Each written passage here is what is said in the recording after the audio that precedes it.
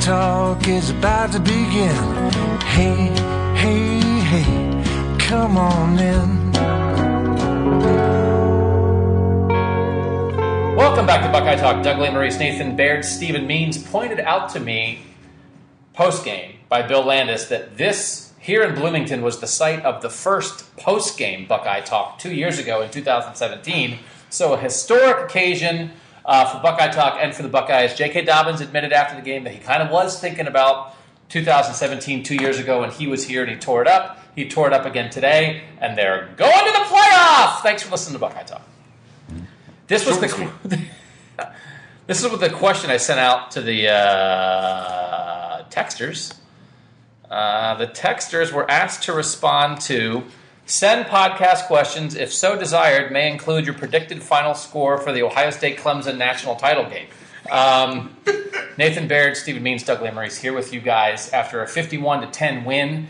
Let's go. No, I was gonna say, let's go with general thoughts. I hate general thoughts first. Let's go to Tyler Shoemaker, who somehow every single week is the first person to respond to the text call out. There's clearly something different about this team, Doug. What do you guys think it is beyond the defense? Doesn't it have to be leadership? They're more disciplined, more focused, like the program was able to hit the reset button. Actually, that's not the first question, but it's a good question anyway.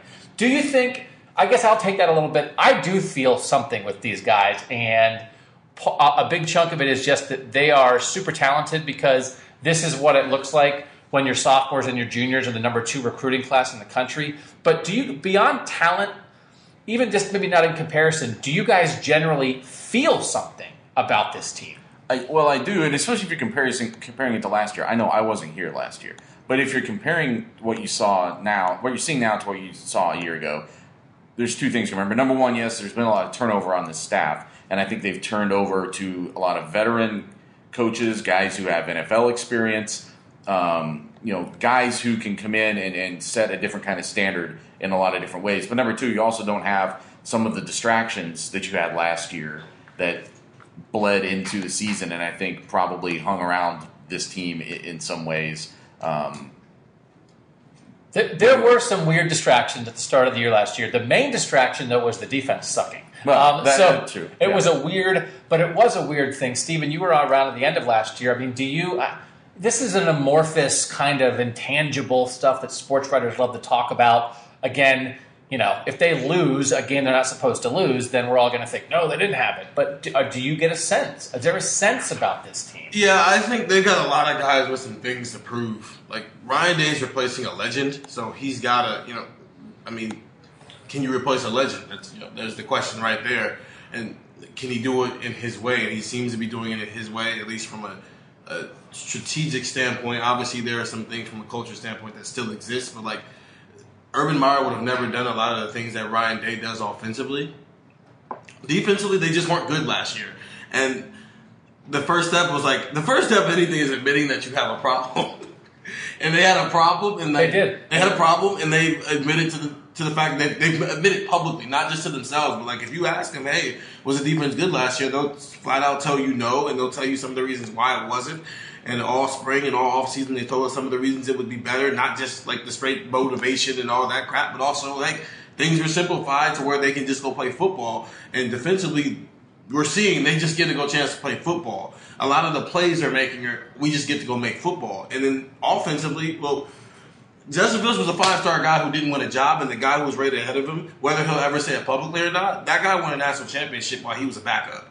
So he's got some things, when the only guy who's rated ahead of you wins a national championship and you're a backup, yeah, you feel that even if you don't want to publicly say it. Stephen used the T word at the post-game news conference with Justin Fields today. I did. We tried to dip our toe in that cool, refreshing Trevor Lawrence water. Yeah. And Justin Fields wouldn't go there because Justin Fields won't go anywhere. Nope.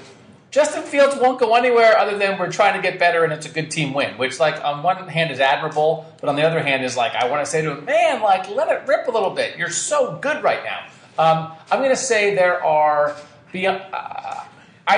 here's what I think we're seeing. A lot of times I think tangible things turn into intangible things because when the tangible is really good, it makes the intangible feel better. And I was trying to count things up in my head. I think there are 6 people I think there are 6 people associated with this team that are operating on a super high level. I actually think it's 5 people on a super high level and 1 at a very high level. And they are at critical positions. And those 6 people are most of why this team feels like this. Mm-hmm. Do you guys, and it's not like a trick. It's not my answer. One of the people isn't Pete Werner, even though I love his neck. I love his thick neck. It can't just be his neck, not him, but just his neck. It's 6 people and 1 body part. Try to name the 6 people that I have in my head. I think it's 5 super awesome and 1 very good. Chase Young. Chase Young is 1. J.K. Dobbins. J.K. Dobbins is my very good. Okay. He's the one who's maybe a tiny, tiny step beyond the other 5. Justin. Sean or Damon? No. Neither? Okay. Jeff Okudah. So Jeff Okudah, Chase Young, Justin Fields, who are all 5-star recruits. Yeah. All 3 of those guys are national top 10 recruits. Plus J.K. is right there. Yeah. And then 2 other people. And if we'll stop playing the game if you guys can't get it. No, just give us like is one offense. Is it one offense? They're not players. Ryan Day. Jeff Hafley.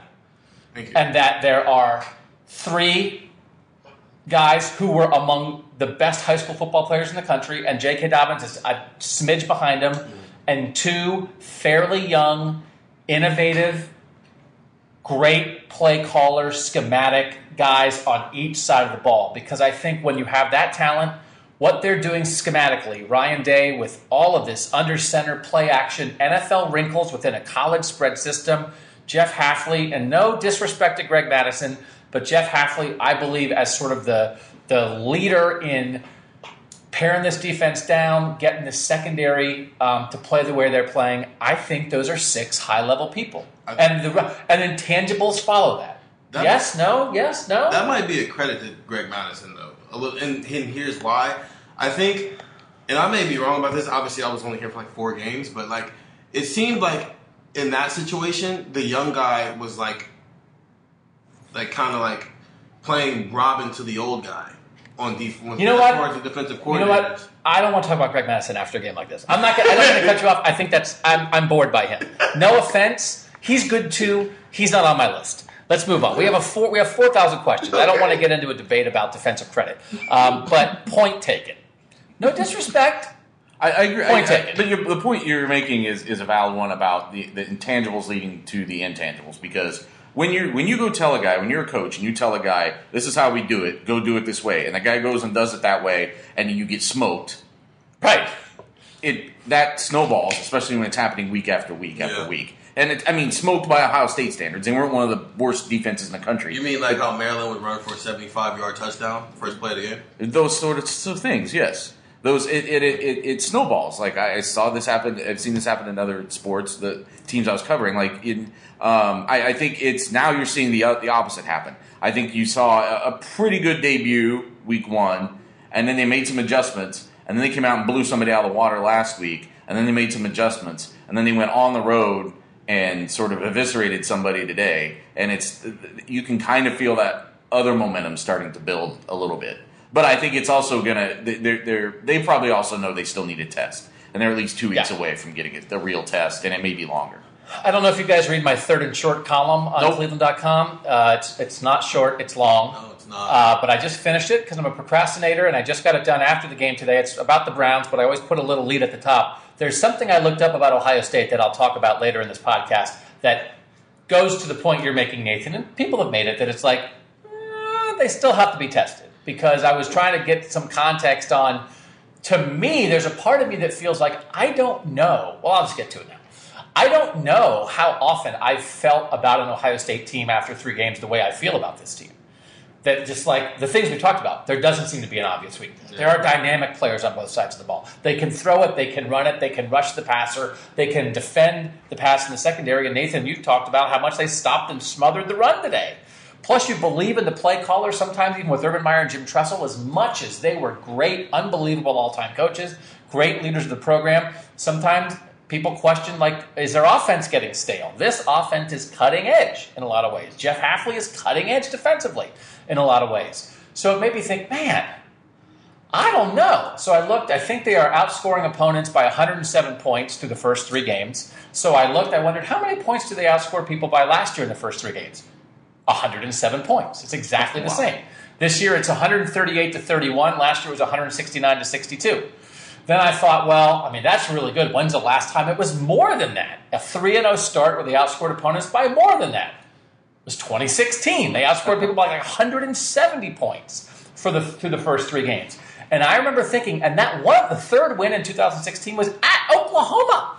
Yeah. They went to Oklahoma and ripped out Baker Mayfield's heart to the point that he plotted a flag planting for 12 months.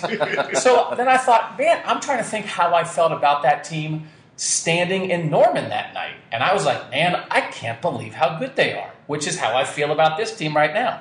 Because that team was very young. It was one of the youngest teams in the country. I didn't think they were going to be a playoff team. A lot of people did. But they started to show signs of that. And then, as I noted in the third and short, this is what happened to that team that started 3-0 and outscored people by 170 points and did make the playoff in 2016. In the Big Ten, they played 2 overtime games. They lost by 3 at Penn State. They won by 1 at Michigan State and won by 4 at home against Northwestern. The point being, after 3 games, including a win at Oklahoma, you thought, these guys are awesome. And they got into the Big Ten, and it was a dogfight. Yeah. 5 games out of 9.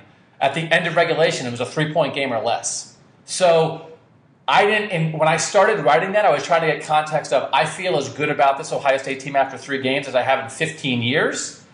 And then I was immediately reminded of like, no, you don't. You felt like this 3 years ago, and it got harder. Right. So it was a reminder of the stuff that you got, the thing you just said.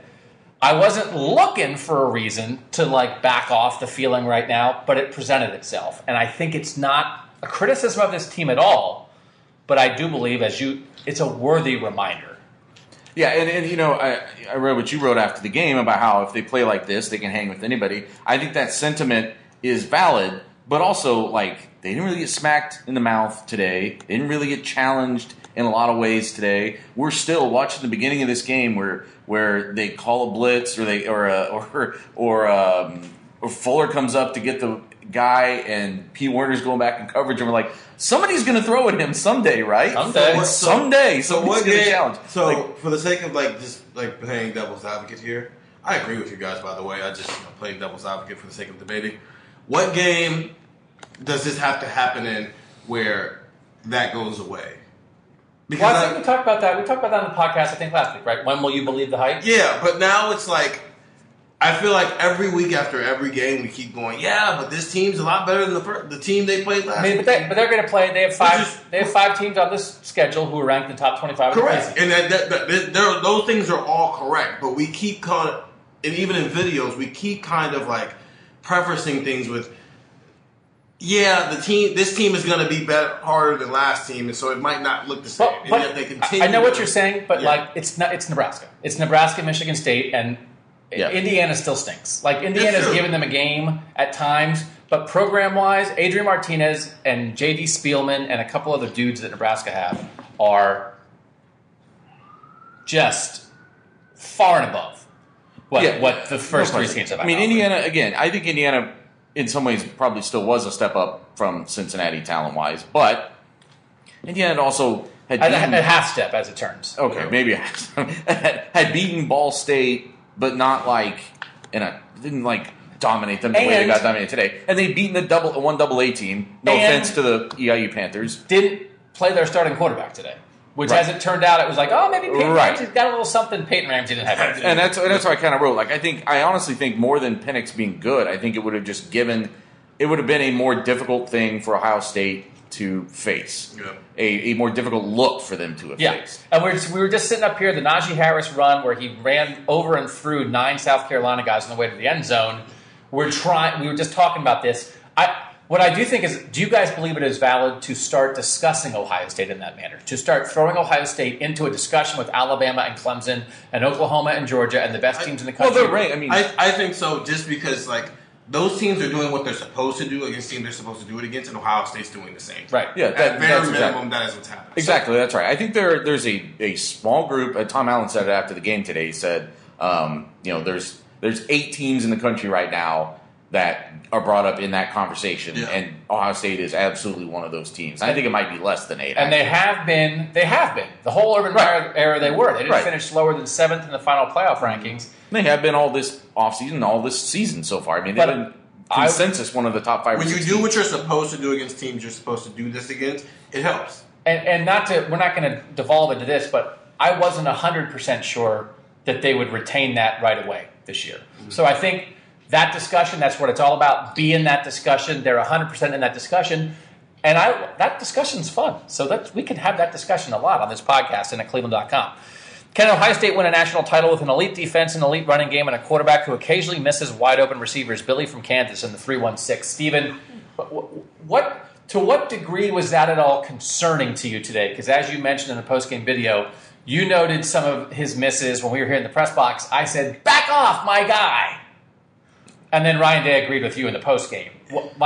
Did that raise any... They were what they were today. Did that raise any red flags for you for against Nebraska and Michigan State and Northwestern and Wisconsin and Penn State and Michigan, when maybe missing a throw on 3rd and 6 will have more consequence than it did today? Yeah, because big plays matter. And some of those were big plays that, like he said he left yards. I think with big plays, sometimes you're leaving points on the field.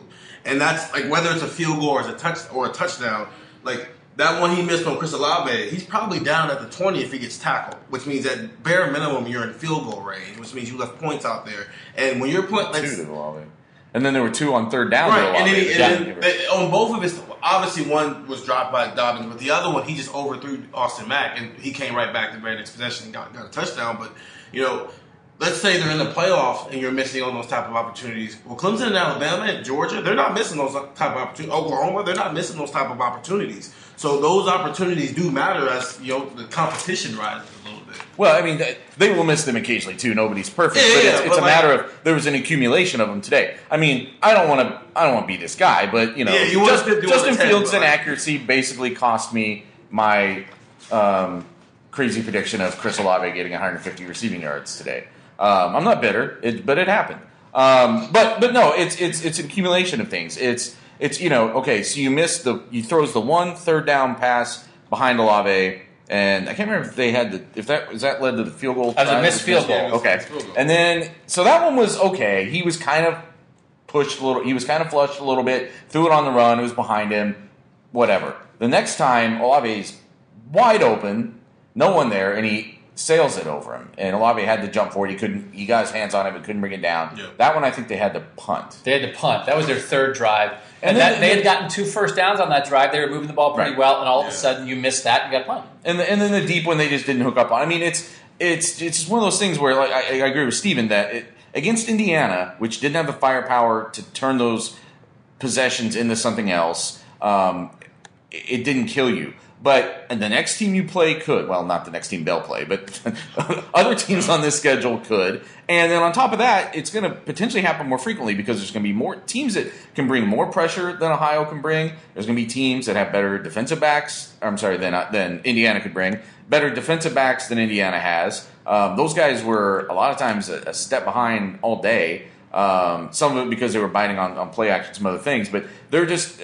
I'm impressed today. I don't want that not to come across. I've been more impressed each game I've watched Ohio State play, but I also have not been very impressed each team they've played, and I feel like I'm still waiting for. This isn't the standard we're judging Ohio State by.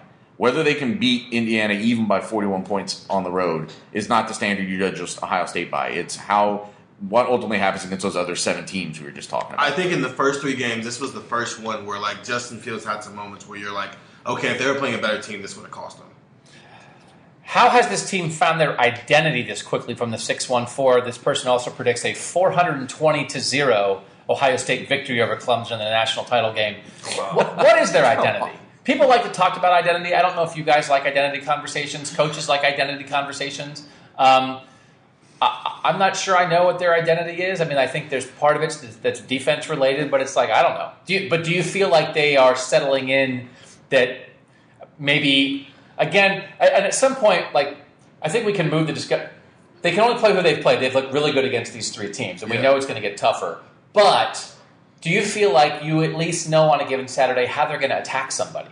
Do you have a good sense of that now? Well, no, I think that's going to change week to week, and it goes back to trusting the guys like you talked about before that know how to scheme this. But right now, if I had to pick an identity for this team, I think it's trust the talent.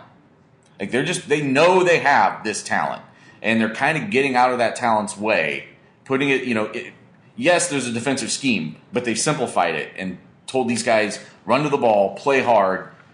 That sounds so simple, but I think that's ultimately what they're relying on, is that you don't necessarily have to give Chase Young some complicated way to get to the quarterback. He's a grown-ass man, and he's going to get to the quarterback. They've got a whole... What? You just called him but in football terms, yeah, compared to the other people he's on a football field with, he's the man, and those guys are like me. I mean, they're just... not quite that bad, but I mean, he's going to eat those guys alive. I mean, you don't have to scheme that. You don't have to scheme necessarily a lot of Josh Okudah, making Jeff Okudah, making big plays in the secondary. I mean, he's talented. He's going to go out there and do that on his own. I think right now, I just feel like that's the identity of this team, is that they have said, we trust the talent that's here, and we're going to put that talent in position to succeed, as opposed to try to orchestrate something. I think there's more of an identity offensively right now, and that's JK. You say you want to do this, that, and the third, well, we're going to give you the ball and give you a chance to do this, that, and the third.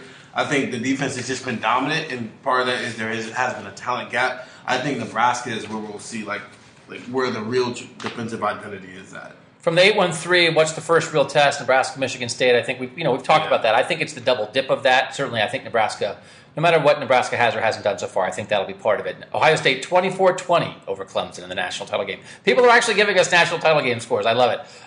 They're all from the 3-3-0. Well, I assumed it was going to be Ohio State Clemson because I mean we could write Justin Fields versus Trevor Lawrence for a month. Yeah. That's going to be amazing. The misses. This person's asking about the 3-3-0. Justin Fields missing some throws in the third quarter. Do we think he was wound up from after halftime, a little bit of pressure or anything? I do think there's been a great debate. Ohio State has had times in the recent past when they've missed deep balls a lot, and there's been a lot of discussion about, you don't want to overthrow a deep ball because if you underthrow it, at least you give your guy a chance to come back and get it. He did overthrow one by a little bit. He talked about some footwork things. I never thought he's not a run-first guy. I think some people mischaracterized him coming in here. He's a thrower. He has a really good arm. I questioned him just as a young quarterback in a new system. I think he's really accurate because he puts a lot of 15-yard outs right on guys' hands. I do not have long-term questions, at least right now, about his accuracy on intermediate throws or deep balls. So, I'm not that worried about it. Everybody misses deep balls sometimes. They're hard to hit. But I do think he mentioned some footwork stuff post-game. It makes me want to go back and watch the film and see, did he not step into it? Did he have a little bit of a rush in his face? Did he just kind of short-arm it or whatever? So I think there's some stuff there. But to me, it's not. It's far less of an issue. I thought he might be mistake-prone. I thought he might throw picks. And I thought he sailed a couple today. So I'm curious to see if there's a pattern at all to that, but I have not felt that. I do not come out of this game do you come out of this game, Stephen, thinking Justin Fields has an accuracy problem? No, honestly, I think he might have been misdiagnosed as a high school recruit. Because I remember when we had a whole Justin Fields week back in the spring, and we talked to guys, and people I talked to, they all said, this is a guy with an arm who just happens to be able to run. And he's being used that way, as if he's a guy with an arm. What do you mean misdiagnosed out of high school? I don't know if he's a dual threat by I think the name dual threat at this point has become this it's a running quarterback. He can run. He can run, but they haven't asked him to. Yeah, and I don't even think it's his first option. I just think in high school, obviously he was the best athlete. Well, they're choosing not to run him in the run game. Yeah, and some of that is because of what's behind him. They can't afford to get him hurt. He had some stuff in high school where I thought he would wait for the pressure to come and take off. Yeah, he has not been doing that as much. He did that game one, but since then, it's he's kind of calmed down. When he takes off the throw.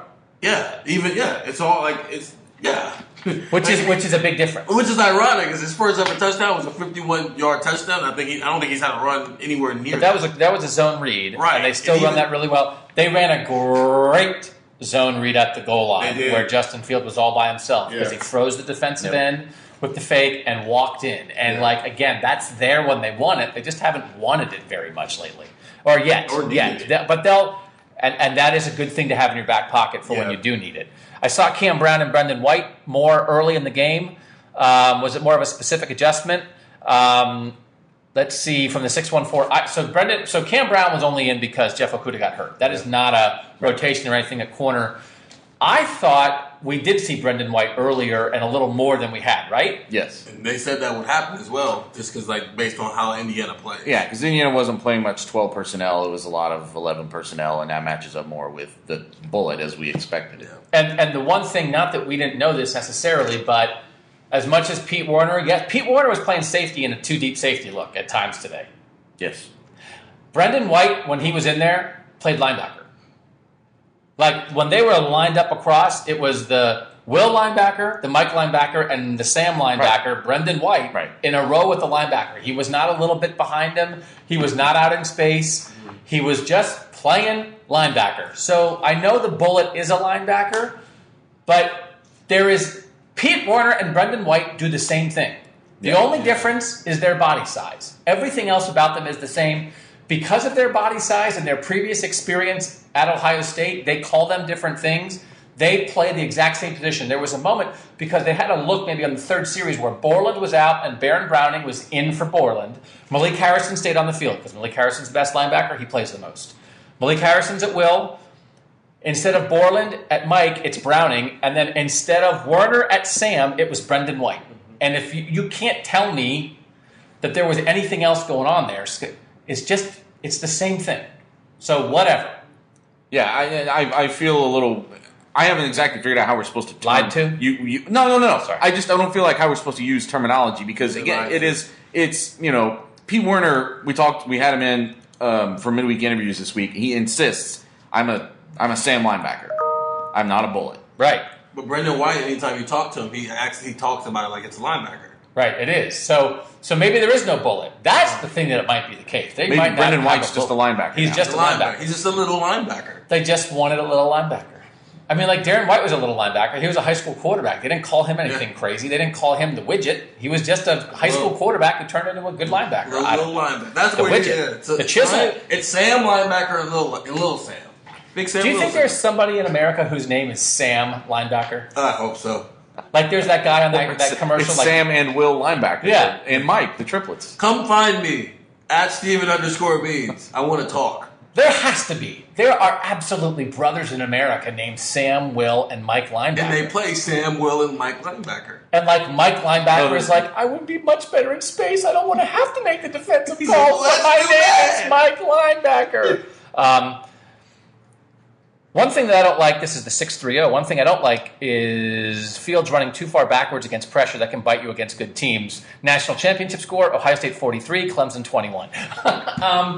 I don't have a problem with it. Do you guys have a problem when Justin Fields is running around backwards trying to make a play? No, I think that's how they've taught him to do it, because over the summer at one-day camps, Mike Yurcich was kind of instructing recruits to do the same things on escape drills. So I think that's how they want him. I think he may be running a little farther back than they were, but he's also a better athlete than those guys were. So no, I don't have a problem with it. Yeah, and again, I think judging Justin Fields is a week by week. It's different than right now judging J.K. Dobbins or judging some of the other veteran guys on this team. I just feel like as impressive as Fields has looked, I guess you are giving him this qualifier because you talked about how you weren't sure how he would just come onto the scene and be able to handle all of this and how quickly they would all come to him. And to me, that's been the thing, is to kind of watch week to week.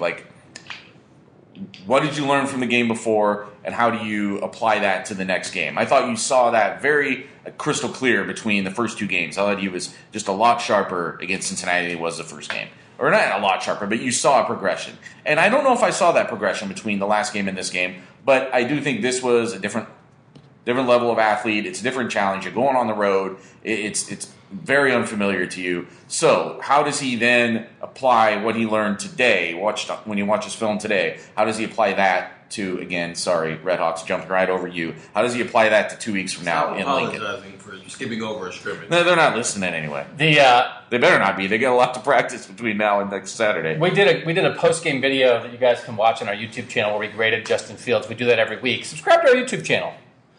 Steven wore a red shirt today. It just pops on the video. Whew! I look amazing. But Steven also thought that I had worn the same plaid shirt to 2 consecutive games on 2 consecutive Saturdays, which, I would never do. I don't quite have a calendar of my shirts to keep track of when I wear them, but I absolutely would never allow myself to wear them on consecutive Saturdays. So I had to pull Steven aside and explain how all my various shades of teal plaid shirts are different. They just can look the same if you're not paying attention. So maybe I'll get Steven a calendar of my plaid shirt rotation.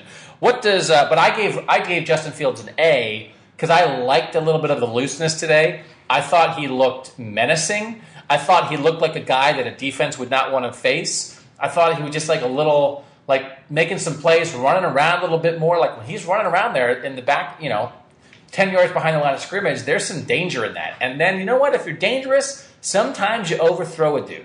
I get it. But you come back on the next snap, and the defense is still really scared of you. And so I thought he was scary in a good way. If he was less perfect, this was like bad boy Justin Fields. We saw good boy Justin Fields last week. Last week, Justin Fields got all A's on his report card. Today, Justin Fields got on this motorcycle and went and got a milkshake.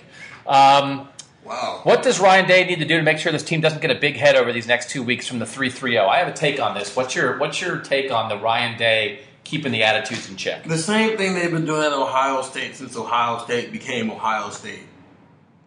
I mean, this is why you have things like the champions, which I think is kind of whatever. I think it's kind of borderline silly a little bit that they release it and they put it out there in a PR, whatever. But it does have value within your locker room potentially to keep people reminded that, yeah, you just went and hung a 50 burger on somebody, but you weren't good enough to be a champion that day, whatever that means, that nebulous champions qualifier, the grades that they have. I mean, it keeps the people in your locker room focused beyond just what the result was of the score, the team-wide result. It keeps people focused on their individual performance in a way that it contributes to that eventually.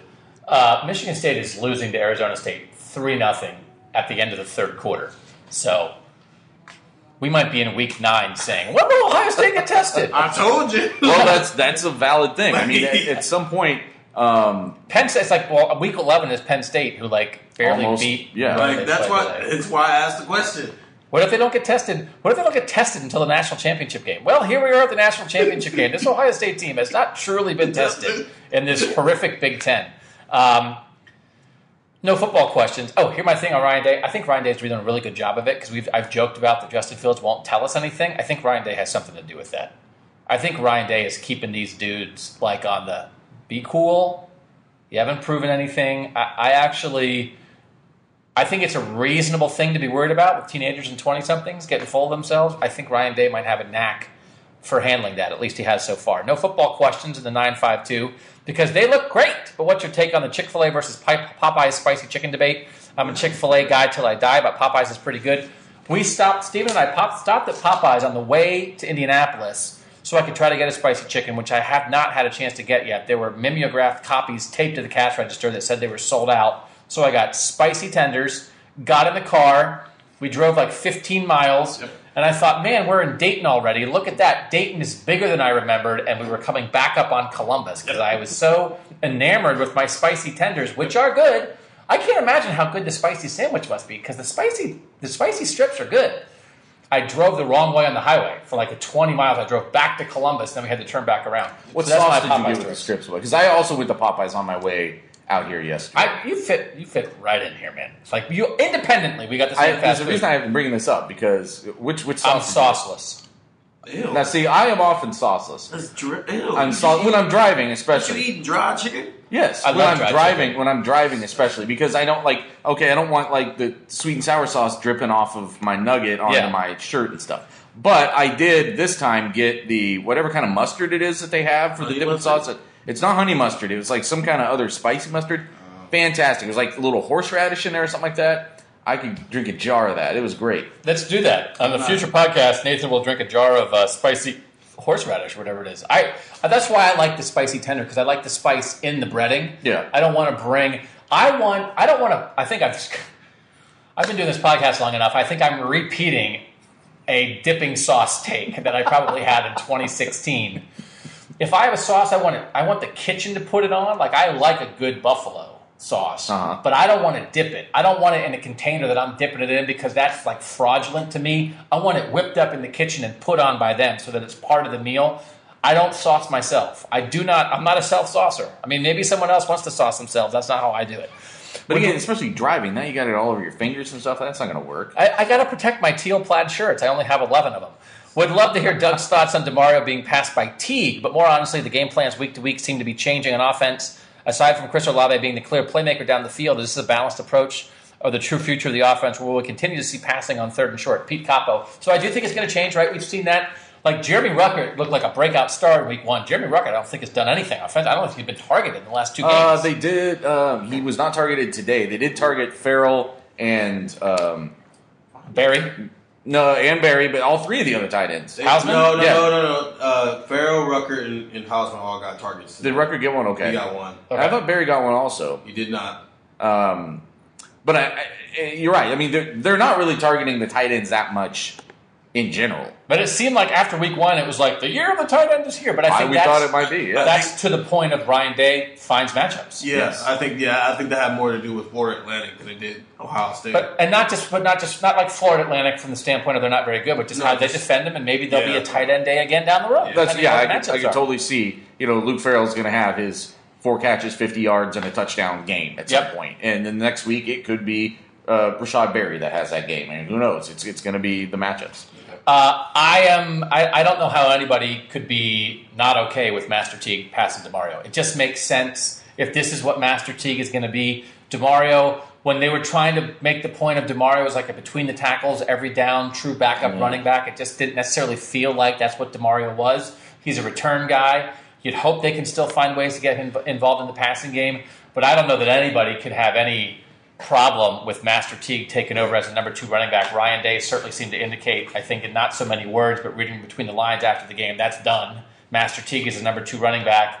And if they need him, they wouldn't be afraid to go to him. If something happens, if JK's tired or JK needs a breather or, they have a long drive at Nebraska in the middle of the second quarter and JK turns his ankle or breaks his shoelace and you have to put in Master Teague on 2nd and 6 and hand him the ball, I don't think they'd have a problem doing that at all. So replay this game and just flip those 2 running backs. Master Teague gets J.K. Dobbins' carries. J.K. Dobbins gets Master Teague's carries. How different is there? I think J.K. Dobbins is better than Master Teague. You got but I don't think that's a unanimous opinion. I think you said this. Look, we were having this conversation. You have to take into account that J.K. Dobbins is the only one who's going against the fresh with defense. Master Teague is coming in when the defense is already worn down a little bit. Now, to be credible, Master Teague had as many yards today as he did the entire season last year, and he's averaging 7.5 yards per carry this year. So he's been great in his carries, and I think he's great in that role. But he's not. He's also he's taking advantage of the fact that he's fresh and the defense isn't. Right, but so is J.K. Dobbins because he's getting his stuff. But he's also the one wearing them down in the first place. It's almost that's like fair. I think J.K. Dobbins is better than Master Teague, but I think it's not a huge gap. No, it's he loosened up the jar and then Master Teague comes and pops it off. But again, I'm saying if you were to flip those, now it's Master Teague who is not exactly a pushover, is in there early on wearing down the defense and then taking advantage of that the same way. I think the stats would be the exact same. It would just be J.K. Dobbins' name would be under Master Teague. Which is your point. That was kind of what I was getting at, yeah. That if you flipped him, Master Teague could do what J.K. Dobbins did. Against Indiana. Yeah, I would disagree with that. I think J.K. is whatever percent better than if... I don't know what I know JK because I checked it out because I talked to JK and Nathan. You talked to. Did you do a lot? No, you did. I talked to Chris Olave. I talked to Master. And you talked to Master. I was like, a little bit. I think Dobbins got the ball 11 of the first 18 plays today. They were definitely trying to get him the ball. They threw him the ball in the first play of the game. He ran it after that. And he wasn't busting huge things. He was getting 4, 5, 9, 5, or whatever. He was getting some hard yards, and that does wear a defense down. I still think there's a difference there. I thought J.K. played well today. Also, again, though, if we're holding this team to a national championship standard, you can't drop touchdown passes in the end zone if you're J.K. I thought Justin threw that too hard. He did, yeah. I thought he could have feathered it. He was so wide open, you could almost throw it underhand, and he didn't. Now, you still got to catch it. I don't know. It's probably still more on J.K. You got to catch it. But you don't have to bullet it in there when he's wide open like that. It's. I thought Justin, as much as I said I don't have a problem with, I don't think Justin's inaccurate. We talked about this a lot in the preseason. The difference, again, KJ Hill, the very first day of spring practice, KJ Hill said Justin Fields has a stronger arm than Dwayne Haskins, and some people were like, "What?" I believe, yeah. And it's not, and that is, I mean, who would know better than KJ Hill would know better than anybody. Yeah. But Dwayne Haskins, and I wrote it multiple times, Dwayne Haskins is like a veteran pitcher who has a bunch of pitches. Dwayne Haskins can throw hard. He can put touch on Justin it. He can lead you. I think Justin is a little bit more of a Nuke LaLoosh right now. He's got to pull it back a little bit. And that was an example of that. You're so wide open. Like, literally, throw it like a pillow so no human could drop it. He opened the door for it to be dropped by not throwing enough of a pillow. And that's fine. It's not the end of the world, but I think it's one way he can learn. I don't think it's inaccuracy. I think it's some degree of touch. Execution. I still don't understand how he gets an A after you factor all of those things that you're danger. Because he rode a motorcycle and got a milkshake. Somebody needs to feel dangerous for him right now. Okay? I would never ride a motorcycle. I've never been on a motorcycle. They are dangerous. I do not approve of it, but if Justin Fields wants to get on a motorcycle and ride through this stadium, I'm there for that. Have you guys been on a motorcycle? No. I like my life. Now, there are people out here who listen to motorcycles, and if you choose to do that, that's fine. I would not trust myself. I don't know how you stay on a motorcycle, but I'm pretty sure I would fall off. Is Chris Olave emerging as the clear number one receiver from the 4-4-0? 3 catches for 70 yards today. 5 targets today, I think it was, too. I think he had the most targets on the team. Yeah. I think that's going to be matchup dependent. I think he was matched. They liked the matchup he was getting today. Some scenarios played out, especially the touchdown pass, like we said. They had run the ball 5 consecutive times leading up to that, and then they went play action on that pass, and then that guy had no chance. He bit, and then it was done. So that again, some of this is matchup dependent. But I think what is exciting if you're an Ohio State fan is somebody like Chris Olave. Instead of what I think was happening maybe a year ago where he would kind of flash these things, it's starting to become a lot more consistent. And I think we said before the season that it was when those kinds of players start turning those flashes into something more consistent, that's when this team's ceiling really starts to rise. 2 things. One, I think Ben Victor has once again quietly had a really solid day. 4 targets, 4 catches for 66 yards. Right. Yeah, that's a good point. Yeah. Second thing, I think Chris Olave has Devin Smith in this offense potential, where we need a big play. Chris Olave, you're going to get the ball because he has constantly found a way in one-on-one situations to get himself open. They haven't thrown quite as much stuff in the middle of the field. They hit KJ Hill on a crosser today that made my ears perk up a little bit. Like, oh, that looked familiar.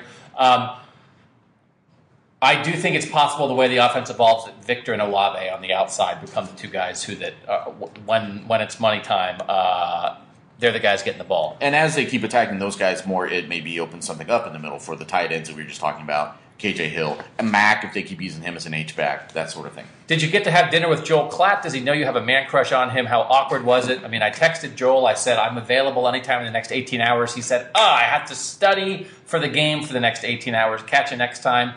Sometimes best friends just can't hook up because one guy's busy. But we will be together for the mock playoff selection, and I'm sure he'll have an excuse not to eat dinner with me then either. I'm kidding. Joel Klatt doesn't know who I am. Do you ever eat gas station food? We met Nathan in Indy because Nathan is still in the process of moving. So Steven and I drove over. Nathan drove separately. We got together in Indy to drive to Bloomington, and Nathan picked a lovely gas station for us to meet in. It had an Arby's, but it also had a buffet. It had 4 soups. And for the first time ever, I wanted to eat a gas station buffet. Would you eat a gas station buffet? Oh, 100%. I almost ate that one. I wasn't even hungry. Does Sheetz count as gas station food? Yes. Okay, because I went to Kent State and there's Sheetz everywhere. Like literally, the apartment complex I stayed in has Sheetz across the street. So yeah, I've had a lot of gas stations. I'm a big fan of Sheetz. Is there in Ohio? I guess they have Sheetz in is Ohio. there now, Yeah, they're in the like northeast. I knew it as like a Ohio, Western Pennsylvania thing. Yeah, for sure. Yeah. And then migrated. Should there be a concern if Fields goes down? Yes. Yes. For sure. Yes. Oh, yeah, There totally should be, agree like with what's a word beyond concern? Yeah. Olympus has fallen. Yeah. Okay.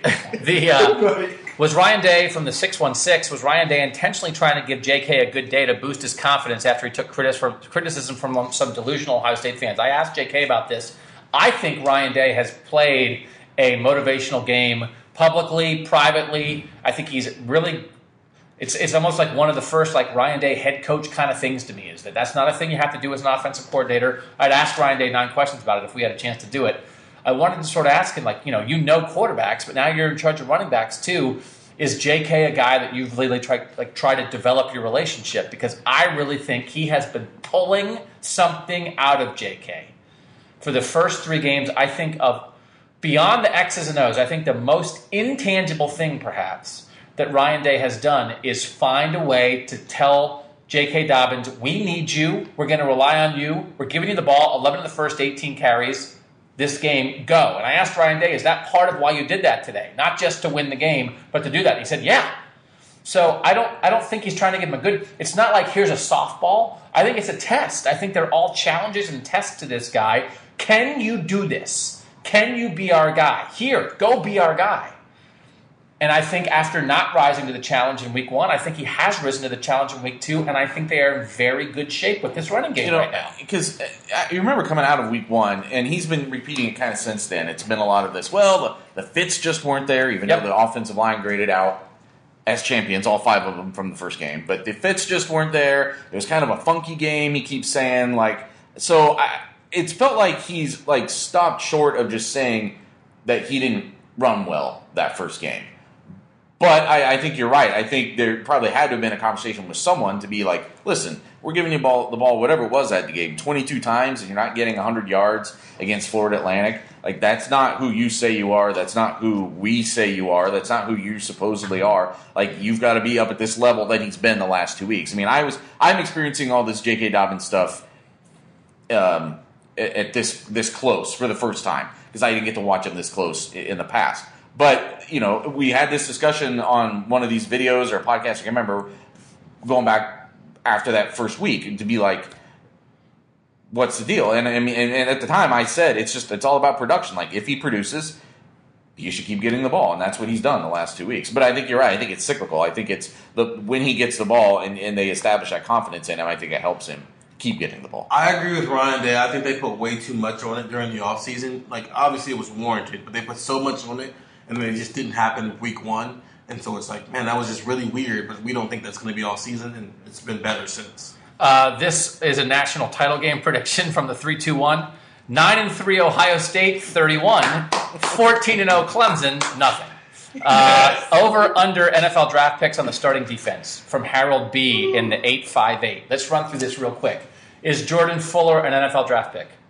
Yeah. Yes. You're just saying just draft picks, just any of the 7 rounds. Yep. Is Jeff Okuda a draft pick? Yeah. Is Sean Wade a draft pick? Yes. Is Damon Arnett? Like, is it like in general? Oh, in general, In yes, ever. upcoming year. I think will be drafted when they leave Ohio State. Okay, yeah. Is Damon Arnett a draft pick? Yeah. Probably. Yes. Is Malik Harrison a draft pick? Yes. Is Tuff Borland a draft pick? No. I say maybe no. Is Pete Werner a draft pick? Hard to tell. I've seen guys like that get picked. Brian Roll got picked. Ross Homan got picked. They say he's more athletic than we think. I'll say yes on Pete Werner. Okay. I think that's 6. Baron Browning is a draft pick. Yeah. That's 7. Chase is 8. If we count Tyreek as a starting defensive end, I don't know if Jonathan Cooper is or not. I think he's borderline. I don't know. Tyreek is. Yeah. And then I'm not sure if Davon Hamilton or Robert Landers are or not. I don't think so. So that's at least 8 or 9. Harold What about said, what's 6? And that's if we're starting starters. Jayshon Cornell. Jayshon Cornell, I think, is borderline. I mean, he's a 3-tech who can pass rush. That's in demand. People like that with Draymond, and Draymond maybe didn't go as high as some people thought. I think Jayshon Cornell could be a 6th round pick. Yeah, that's 10. More than 6. Does Dobbins have the best stiff arm game you have seen? That was a good stiff arm. That was a fantastic stiff But arm. no. Who has a better stiff arm game? Who did we just see in Alabama video? Oh, Najee Harris. There are still people on the We ground just saw that. with cleats Cratered a in guy's his head. neck. Can we forget Najee that quickly? About my question about the national title game, impossible, Doug. You can't get to the Natty at 9-3. Fields' accuracy looked a bit off. Let's see. Let's see. There's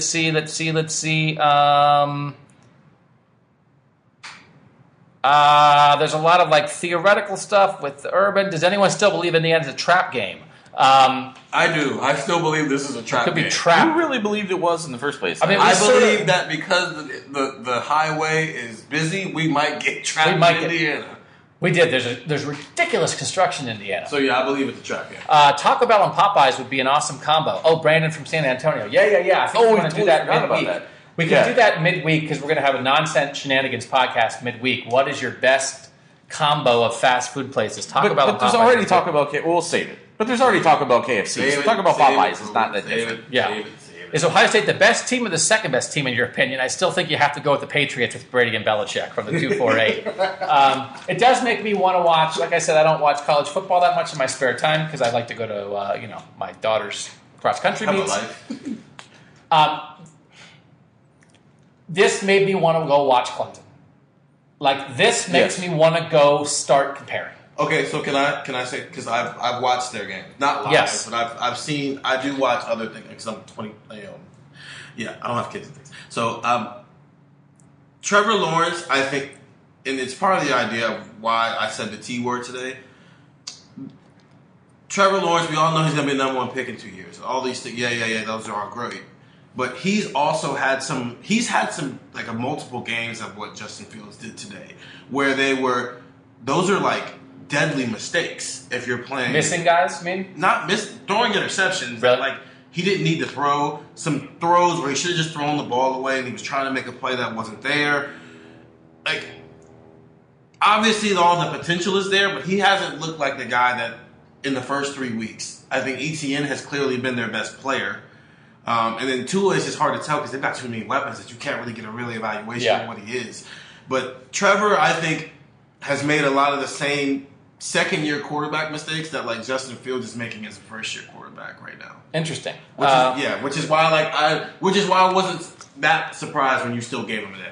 For as good as Justin Fields looked, he overthrew his receiver several times. Is that simply a game experience issue or something with his throwing motion? Your good friend Joel Klatt, and again, I prefer if you would say your best friend Joel Klatt, said it is an issue with his throwing motion. That's interesting. Fields said it was actually His not so feet much the throwing motion, it's his being feet. set. He feels like he isn't setting his feet correctly. And I think with someone with his talents where he's still kind of refining those talents to be a full-time quarterback at this level, that makes a lot of sense to me. That, because you're so much of your life as a quarterback, your brain has been wired to use those feet in a different way than just set yourself and distribute the ball. And so that's one of those things where it's good that he recognizes that. I'm sure someone probably told him. I'm sure Ryan Day or his quarterback, somebody else told him that. But again, watch that on film. See what he does with it next week. From the 3-3-0, do you think Fields being a run threat is opening things up for Dobbins, or that Dobbins just isn't in his head as much anymore? You wrote about this, Nathan, before the game, looking back, J.K. Dobbins in 2017 as a freshman when he was working with J.T. Barrett. How much do you think Dobbins is or isn't helped by a legitimate run threat and the zone read at quarterback? I think he's helped.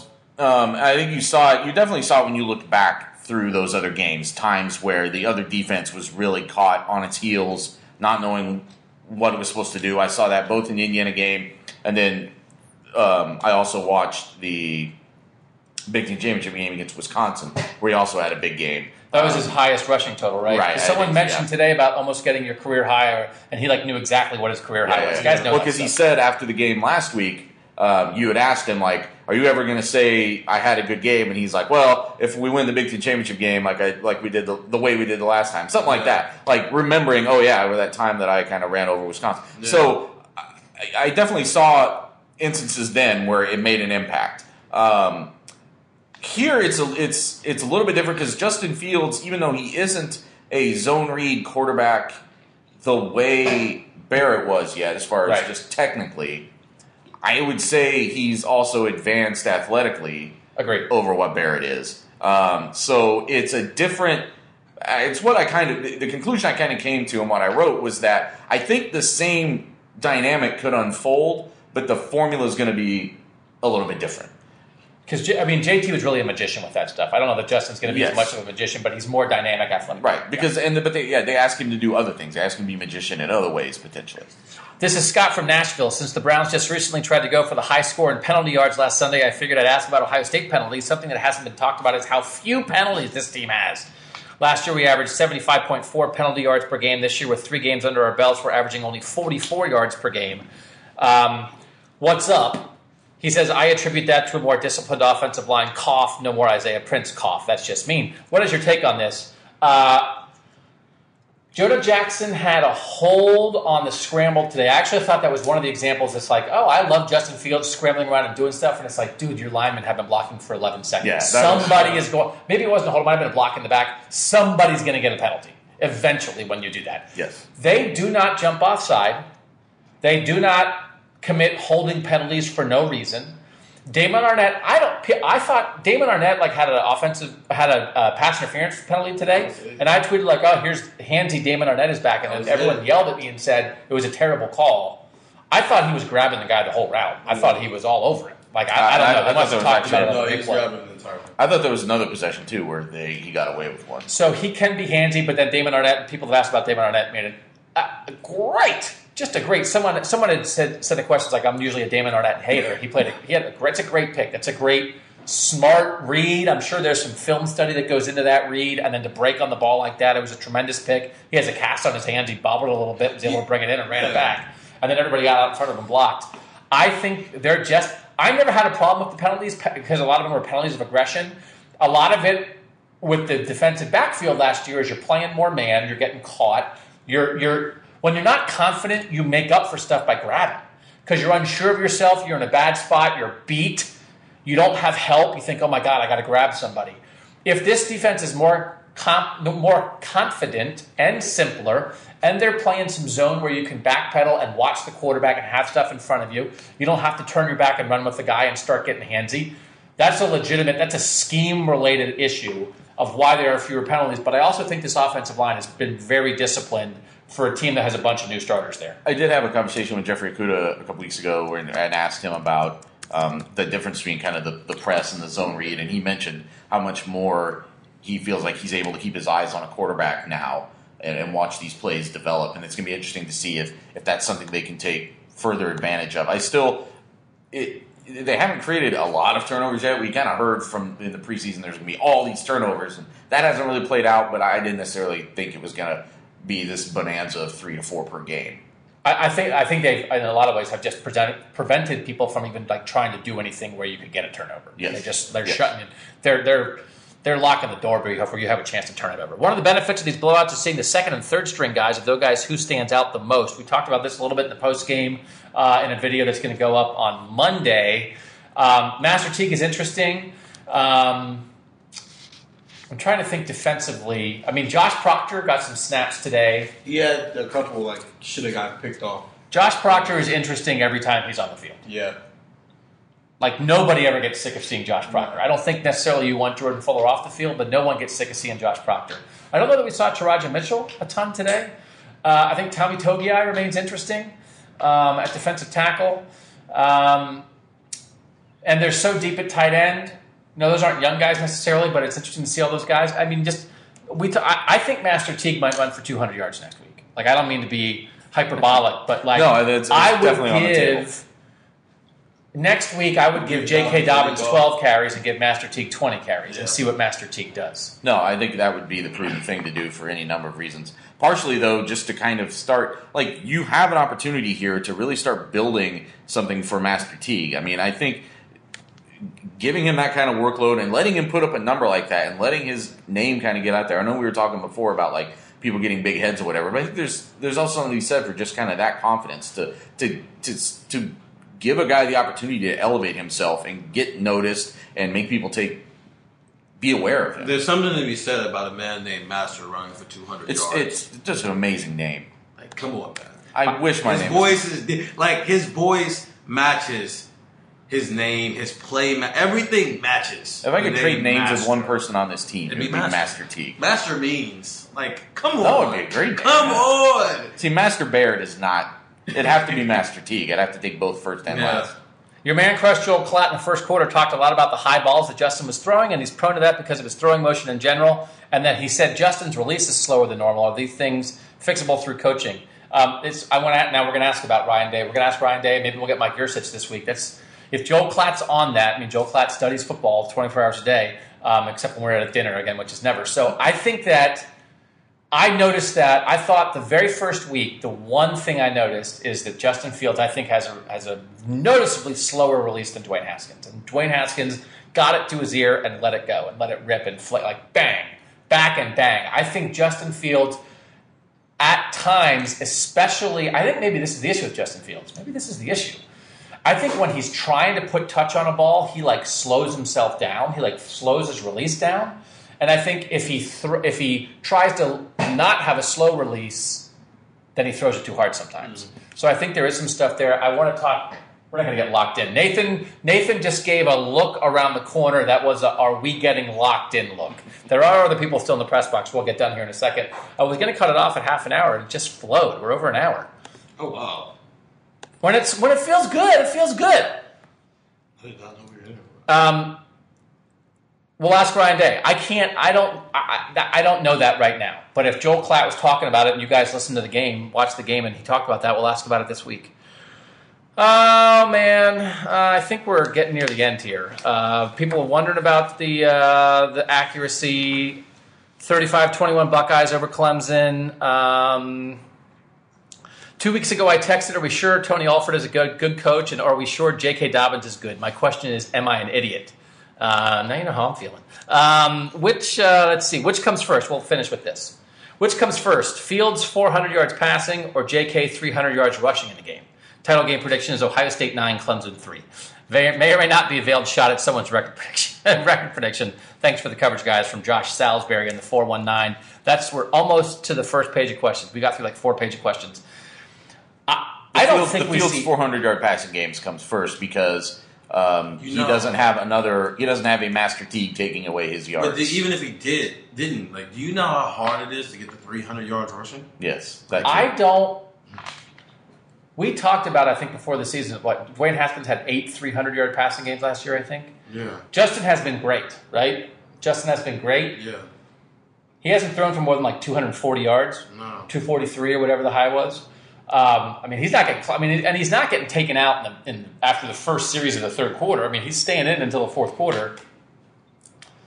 This offense is like really proficient and really getting it done. And there's enough balance to it. I don't know when the first 300-yard Justin 300 yard. Forget 400 yard. I'm not sure when we see a 300-yard passing game from Justin Fields. He might have like between 230 and 260. I think it could happen next week. 10 times. No, I don't think it happens. I think it happens when they get challenged. Because part of it is... He might come out at halftime next week. Yeah, so it's not going to happen next week. It'll happen in a week. You don't think he could throw for 300 yards in the first half? It's Miami, I don't. Just because, like, if he can do that, then, like, whoever the running back is can run all over them as well. So, yeah, but you throw, like, a little hitch to somebody and they go for 75 yards. Yeah, I just think... That's a quarter of it right there. I think his game is going to come, like... I'm not gonna sit here and say there's gonna be a game that they lose. That's gonna be the Purdue loss. But I think it comes in the same type of game where like Dwayne Haskins threw for 73 passes one week. It's like they needed him to throw 73 passes. It's gonna come in a week where they need him to throw the ball so much that it's gonna end up being 300 yards just because he threw the ball that much. Like Dwayne Haskins was constantly 35 plus passes per game. Yeah. I don't think Justin Fields has been close to 30. That's not where the offense is. Right. Ryan Day was getting a lot of questions post-game about, like, you came in with a reputation for throwing the ball. Did you think you'd run the ball this much? Again, I think if you thought Ryan Day was hell-bent on passing the ball as a head coach, It was a misread. Yeah. Ryan Day, and as Ryan Day has said, but this is what he's done, and again, I talked to people before the season who said this. He does what his team does. And so Ryan Day likes giving the ball to J.K. Dobbins on 11 of the first 18 plays of a game. He is not doing that reluctantly. He is not doing that because, like, well, I feel like we have to do this, but I'd rather throw 17 of the first 18 passes or plays. He wants to do this. I think he loves, and I tweeted this during the game, I think he loves going up-tempo and getting a running back going downhill. And I think what drives him nuts, and what drives him nuts about J.K., which he wants to get him off of it, I mean, when he's frustrated with J.K., when they get tempo, you can't dance in tempo. Like, we're going fast, we're getting the defense back on their heels, and now you're going to dance in the backfield, hit the hole, lower your pads, and knock somebody over. And then we're going to get up, snap the ball in 8 seconds, and do it again. I think he loves that. There is not an ounce of Ryan Day that wishes, oh, I want Dwayne back. No, he'd take Dwayne back in a second, because everybody would take Dwayne back. Dwayne would look amazing. But he does not wish that Justin Fields was a Dwayne Haskins clone.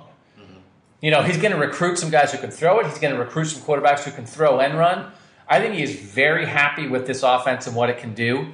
And I think it's very natural to fit him, and it's very natural for what this Ohio State team can be. But I don't think it's going to include 300 yards passing unless it's weird, unless it's a terrible opponent where they go nuts, unless it's a crazy game where they can't run the ball at all, they have to throw it 77 times. I think in the natural flow of things, it's much more 250. Last question, we'll finish with this. I hope you guys read my Urban Meyer stuff this week. I had to sit down with Urban for about 45 minutes. I wrote a big story about it. I wrote a second story about his TV career. I talked to the guy at Fox who hired him. I talked to Urban about it on TV. Serious question from the 813. Does Urban Meyer have supreme confidence in himself that he feels like he needs to maintain that confidence through success, or does he feel like he is less than and he has to prove himself through success? So, like, does he feel like I think he feels this. If you guys read it, I sat in Urban's office. I had always said that I thought Urban Meyer I thought he would not coach again. Before I went in his office, I would have said he will not coach again. After leaving his office, I thought he doesn't want to coach again, but he might have to coach again. That he has something in him that if he's not scratching an itch, if he's not filling his tank, if he's not feeling, he needs to feel necessary. He needs to feel like he's doing something with his life. As I said, as soon as I turn 55, I'm going to go to Disney World and empty trash cans until I drop dead. And I'm going to be totally happy. I do not need to help people or better the world. I just need to make myself happy. That's me. Urban Meyer wants to do more, so read that story, but I don't think it's that he needs the ego boost of it. I think it's that he feels empty inside if he feels like bored. I think it's bored, but I also feel it's like what is the worth of my life if my life is like going for a walk, playing golf, playing with my grandkids, but that's it. He wants to do those things, but he wants to feel on a daily basis like I also did something productive for the world today, however he views the world. And so if he can't do that by teaching a leadership class or talking to captains of other sports or coaching up other coaches at Ohio State or doing corporate speaking or doing TV, if he can't get that feeling, then I think he'll have to coach again. But I wrote all about it. Please go read it at cleveland.com. Read all our stories at cleveland.com, because here's the deal. We're writing some great stuff. We started this week where we're putting up 4 or 5 things every morning, analysis, really smooth, easy reads about this team, 400 words, 450 words, analysis pieces about what matters to you guys, about what's going on with the Buckeyes. We're still going to have big takeouts. We're still going to have little, tiny, interesting things. We're still going to do videos. We're still going to do this podcast. But go read those stories because, to be honest, our numbers are down from where we were a couple years ago. Part of that is people are reading our Browns coverage at our site so much that it smothers everything else, which is great. Our Browns team is awesome. But we're also awesome, and we want more people to read our stories. So if you listen to this podcast and you don't ever go to cleveland.com, I ask a lot of you guys. I do. I ask you to pay $4 a month for tech stuff, and I'm asking you to go to our website. But that's how we stay employed. I made a big deal about, hey, we're going to have ads in the podcast, and I think nobody heard an ad in the podcast from the one on Wednesday. I think they haven't slid in yet. So text me, email me, tweet me, If you do hear an ad, I don't know when they're going to show up. I hope they start showing up.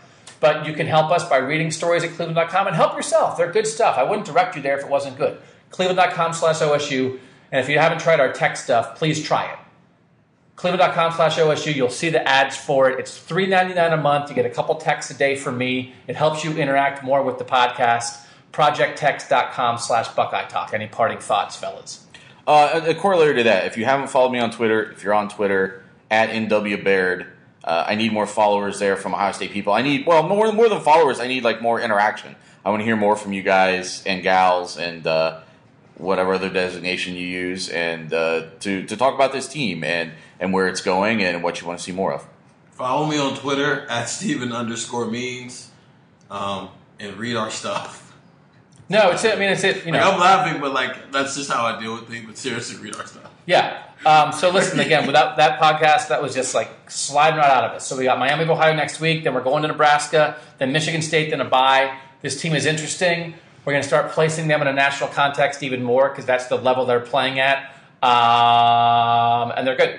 They're good. They're better than I thought they would be. They look really good. And like I'm here for all the 9-3 jokes. Like that's not a 9-3 team.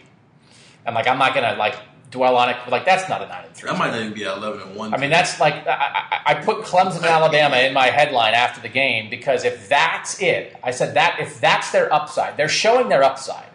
It doesn't mean that Nebraska and Michigan State and Penn State, and Michigan and Northwestern and Wisconsin are going to let you do that. But that's what you're showing us what you can be. That upside can play with anybody.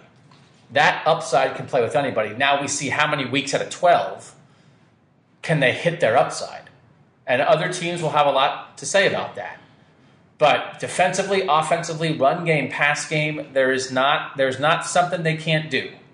And so let's start figuring out where they fit with Alabama and Clemson, because if it continues like this, that's who they're going to be playing at the end of the year. For Stephen Means and Nathan Baird, I'm Doug Lesmerises. Thanks so much to you guys again. Try the tech stuff. Make sure you're going to cleveland.com/OSU. We're out of here from Bloomington. And that was Buckeye Talk.